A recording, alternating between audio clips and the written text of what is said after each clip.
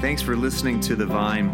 We're a new church in Austin, Texas, with the simple goal of following Jesus together. And we hope this sermon helps you in doing that. Last week, we started a new series called Bless. And I am so excited that our church is just being a part of this Bless movement.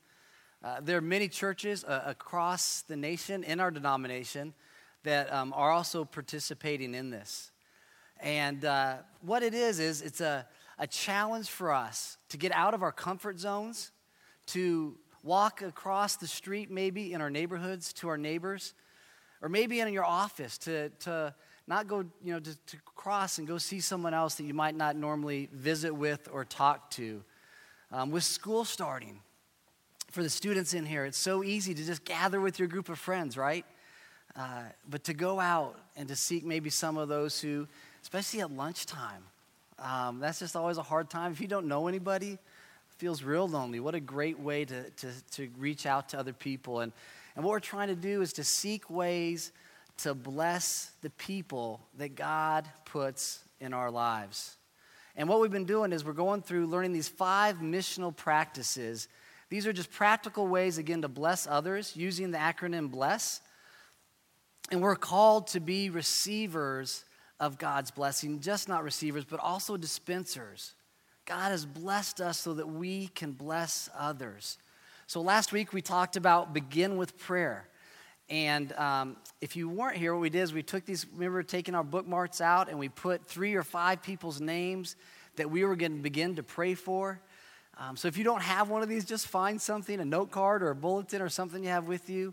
And to actually write those names down so who you can be reminded to be praying for. And then just go to the Lord in prayer and say, God, how can I bless these people that you have brought into my life? And then just continue to pray throughout the day that God might just bring some divine appointments your way of people that you can reach out to. Today, we're going to be looking now at the letter L. And L is listen with care. Again, listening to our neighbors, to our family, to our friends, listening to strangers, whoever it might be. It's one of the greatest gifts that we can give people, is to truly listen to them and seek to bless them. So today we're going to be looking at a story of what listening looked like in the life of Jesus. So before we go any further, let's take a moment to pray. Heavenly Father, we thank you. God, thank you for this day. Thank you that we can gather here. Thank you for just the rich time of worship we've had already. As we come here, we all come at different places. Some of us are at a place of just overflowing with joy. Maybe that's through some friendships or relationships or welcoming new babies, new life to the world. Some of us are here and we're hurting. Our hearts are heavy. And that can be for so many different reasons. Maybe it's something that's just financial, just bearing on you. It's just so much weight. Or it's a relationship that's broken. Or someone you love is not well and hurting. However it is, God, we just come before you this morning as we are. And we thank you that that's how you want us to come and that you accept us and love us. Give us ears to hear your word this day. In Jesus' name, amen. So in Luke chapter 18, verse 35, it says, Jesus approached Jericho, and a blind man was sitting on the roadside begging. When he heard the crowd, he asked, what's happening? And they told him, Jesus of Nazareth is passing by. So Jesus was on his way to Jericho, which was one of the last stops on his way to Jerusalem to celebrate the Passover feast. And everyone and their cousin was on this road. It was just packed. They were going on. If you can just picture like Zilker Park during ACL, just you can't really move, right? There's just all these people, and this blind man, even though he couldn't see, his other senses were aware and could sense this huge crowd. going by. And now back in those days, there weren't any special considerations for the blind. There's no handicap parking for the blind or braille in the elevator because they didn't have any elevators, right? So they didn't have that. No train seeing eye dogs. No school for the blind. Things that we have today. Back then, it was quite the opposite. It was in a society that they looked at those who are blind as people that just had no value. So this blind man, he couldn't work. He couldn't really do much of anything. All he was left to do was just to fend for himself and to beg for food and money. And to add on top of that, you're already feeling just like you're outside of things and you're trying to do this. He's pushed to the edge. On top of that, people considered someone who was blind as a consequence. The reason they were blind was some sin that was in their life. So they were viewed as cursed or just out of favor with God. So this blind beggar, all this commotion's going on, and he was strategically placed probably by the city gate. Just as you're driving through Austin, we see folks who are in need of help. They're at different intersections, right? So he was at a place where there was a lot of people going by, and the hope was the more people that go by, the better chance you would have that someone would notice him. Somebody would help. And the same story is also recorded in the Gospel of Mark. And in the Gospel of Mark, we find out just a little bit more about this blind man. We find his name. His name is Bartimaeus. We also find out that he once could see and that he had lost his sight. And so I'm not sure which would be harder, being blind from birth or having a chance to see and not being able to, and just how helpless this man must have felt. Again, when Bartimaeus hears this crowd coming on, he goes, "What's going on?" They're saying it's Jesus of Nazareth who's passing by. Can you imagine him thinking, Jesus of Nazareth? The one who I've heard that has healed people, the one who has fed the hungry, the one who has preached in the synagogue, saying the Spirit of the Lord is upon me because he has appointed me to bring good news to the poor, to release the captives, to give recovery of sight to the blind, to set the oppressed free. That Jesus of Nazareth? Wait. Recovery for the sight of the blind. He starts thinking about that and he shouts even louder, "Jesus, Son of David, have mercy on me." Someone turns to him and goes, "Shut up, beggar. We're just on our way to follow Jesus to Jericho to hear more of his teachings. He doesn't have time for this. Just stick to your begging and let us get by." But Bartimaeus only shouts louder, "Jesus, Son of David, have mercy on me." He's saying, don't pass me by. Have mercy on me. Now, there's some details in the Bible that don't matter a whole lot. And then there's other places in the Bible that there's details within a story of Scripture that matter a whole lot and bring much deeper understanding. And this is one that matters a whole lot.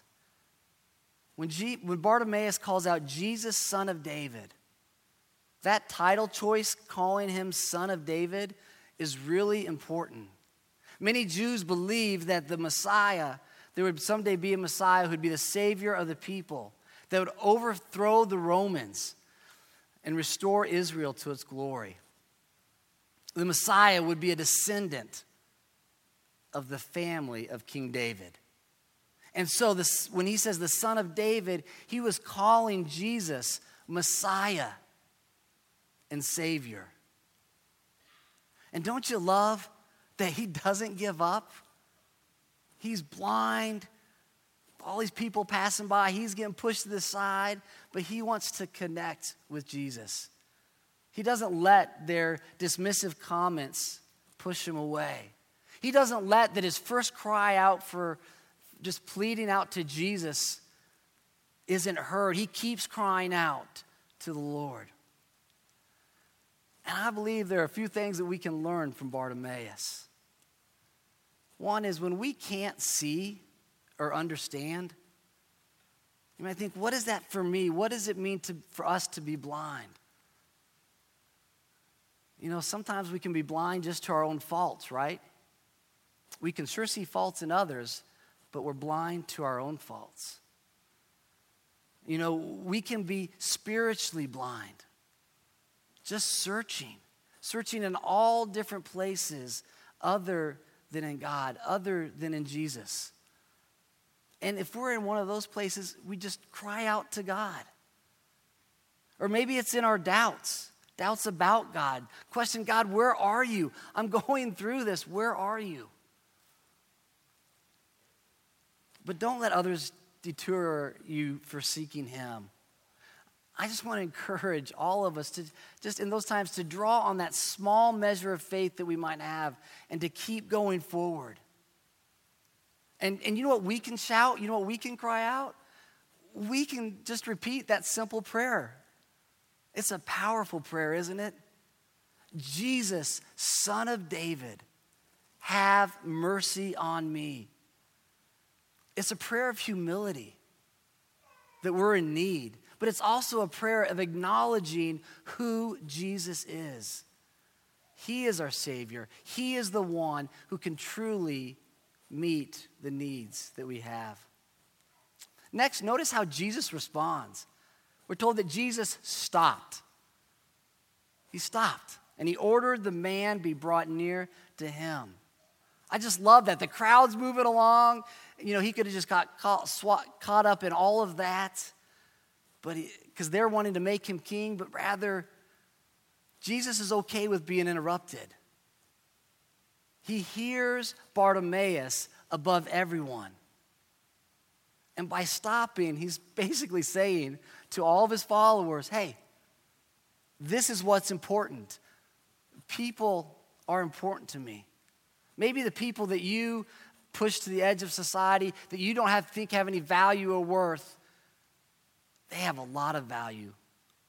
So Jesus, God in the flesh, stops and he gives his full, undivided attention to someone, again, who is unworthy in the eyes of society.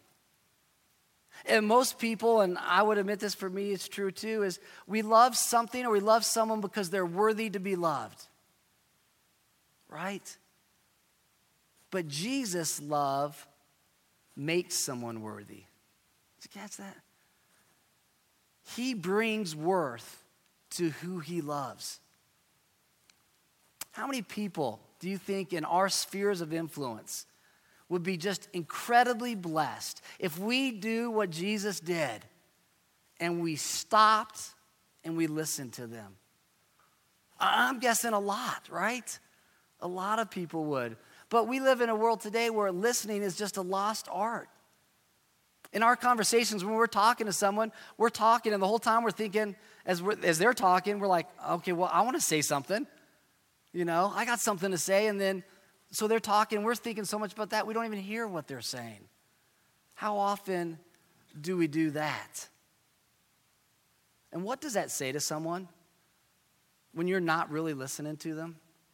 What it says is, what you're saying to me is not important. And the deeper meaning of what it says is that you, as a person, aren't important to me.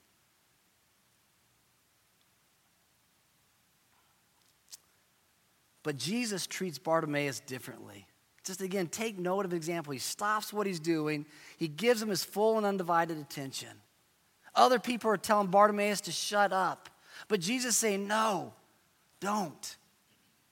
You're important to me. You have worth. You have value. And I want to hear, Bartimaeus, what you have to say. I got a question for us is, what message do we send to other people in our lives? And what message could we send by engaging them in listening? Letting them know how much they mean to us. Let's just think if you're married, of your spouse. How many issues in marriage could be resolved if we listened to one another? And how many things could be avoided? And how about your spouse, if you truly listened, that you could say, you value to me, you are important. What about our kids? Same principle applies. Be quiet. Daddy's busy. Go out and play. Or what if we just took that time to be interrupted by our kids, to go listen to them, to go play with them, right? To hear what they have to say. And of course, I believe it happens here for our church as well, in this community. Again, to bless those around us, we need to be listening to them. And notice that Jesus didn't just listen, but he asked questions. Listening is not just being quiet, but it's asking the right questions. Jesus stops, has the man brought near to him, and then he asks, what do you want me to do for you? And when you hear that question from Jesus, I don't know if you're like, that's kind of a silly question, right? He's blind. He wants you to heal him. Is he asking the question just to make the healing just more dramatic? I don't think so. He cares about Bartimaeus. He's not assuming anything. He listens to him. And by listening to him, that shows that he values him. I was reading recently about a mission group that went to this just remote part of India and to this really poor village. And these missionaries had all the resources and all the tools, just these skilled people that went over with them. And they were going to this village that these people were living in just like slum-like conditions. And so they came up to the leaders of this village and they asked them, hey, we can build you a medical clinic where your folks can go who are sick. We can build you a school where you can be educated, right? We can build you a church where you can worship God. What is it that you want us to do for you, they asked. Sounds a lot like the same question that Jesus asked. And the people of the village replied with this: what we really want is a mailbox. What we really want is a mailbox. The missionary was going like, really? Did you not just hear us? We can build you a clinic. We can build you a school, a church. They go through it all, and they're like, yes, but what we'd really like is a mailbox. What these missionaries didn't realize is that for people that lived there in those slums of India, is that they didn't have a zip code. And if you don't have a zip code, you don't exist on the map. You could have 10,000, 20,000 people living in these slums, and because they don't have a zip code, the government doesn't recognize them, and they can't receive any benefits or services from the government. Again, the people that want the school, the medical clinic, or the church first, they wanted to be put on the map. They wanted an identity to become recognized. Again, the missionaries would not have known this if not only did they not ask, but they listened. And it wasn't a small task. It actually took them 2 years to go through all the red tape to get it. But they finally got a mailbox for this village. And that village began to be restored. It's a brilliant principle. Again, it's just that listening to our community, to our workplace, to those around us at home or our friends. Listen for their hurts and their needs. Not assume that we know, but to truly listen and to ask good questions. I want to show you all just a short video of someone that is from the Vine. And I believe this person truly lives out what it means to listen to others and to ask good questions. And for those of you who know Kent Redding, you know this to be true. Kent has a huge heart for the homeless here in Austin. So let's hear what Kent has to say.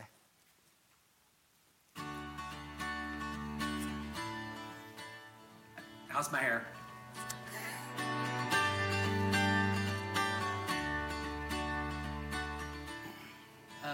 Listening with the homeless is really no different than listening when you're talking to your friends.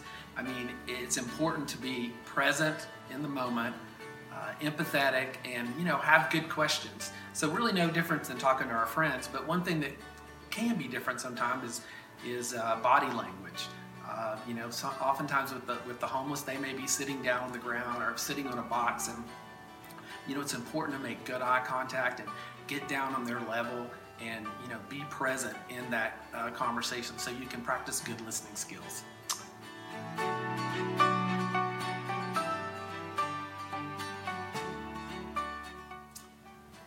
For me personally, I don't think it's enough for us to act like we love God. God said that he would know the extent of our love for him by how we love his people. And by interacting with the homeless and those less fortunate and practicing good listening skills with them, that's how we show our love for God, and that's how we honor him.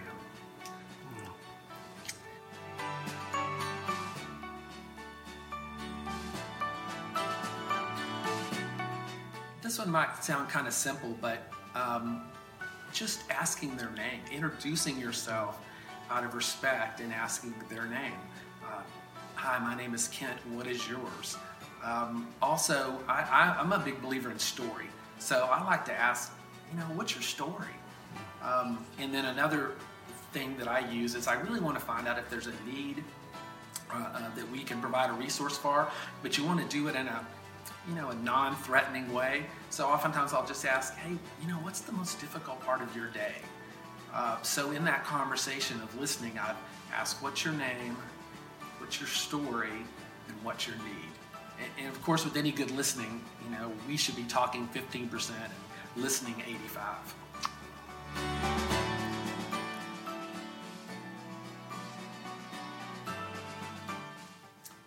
Sure. I have the great privilege of meeting my friend Tony, who lives on the street, which I believe you and I went and saw Tony a couple of years ago.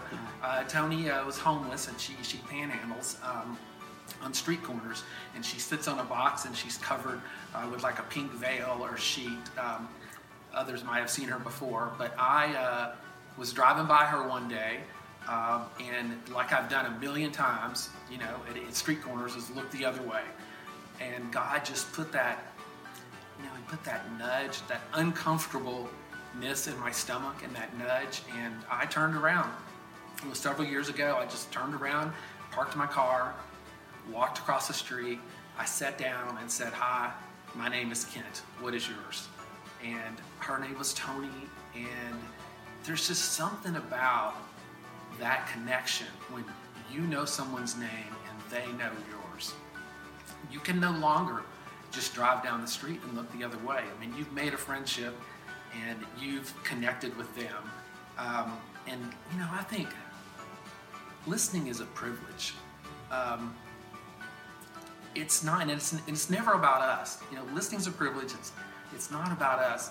It's about God working through us and for us. And you don't have to be smart or pretty or intelligent or wealthy. You just have to be present. And I think that we honor God when we take the time to be present and listen to our brothers and sisters on the street. Awesome.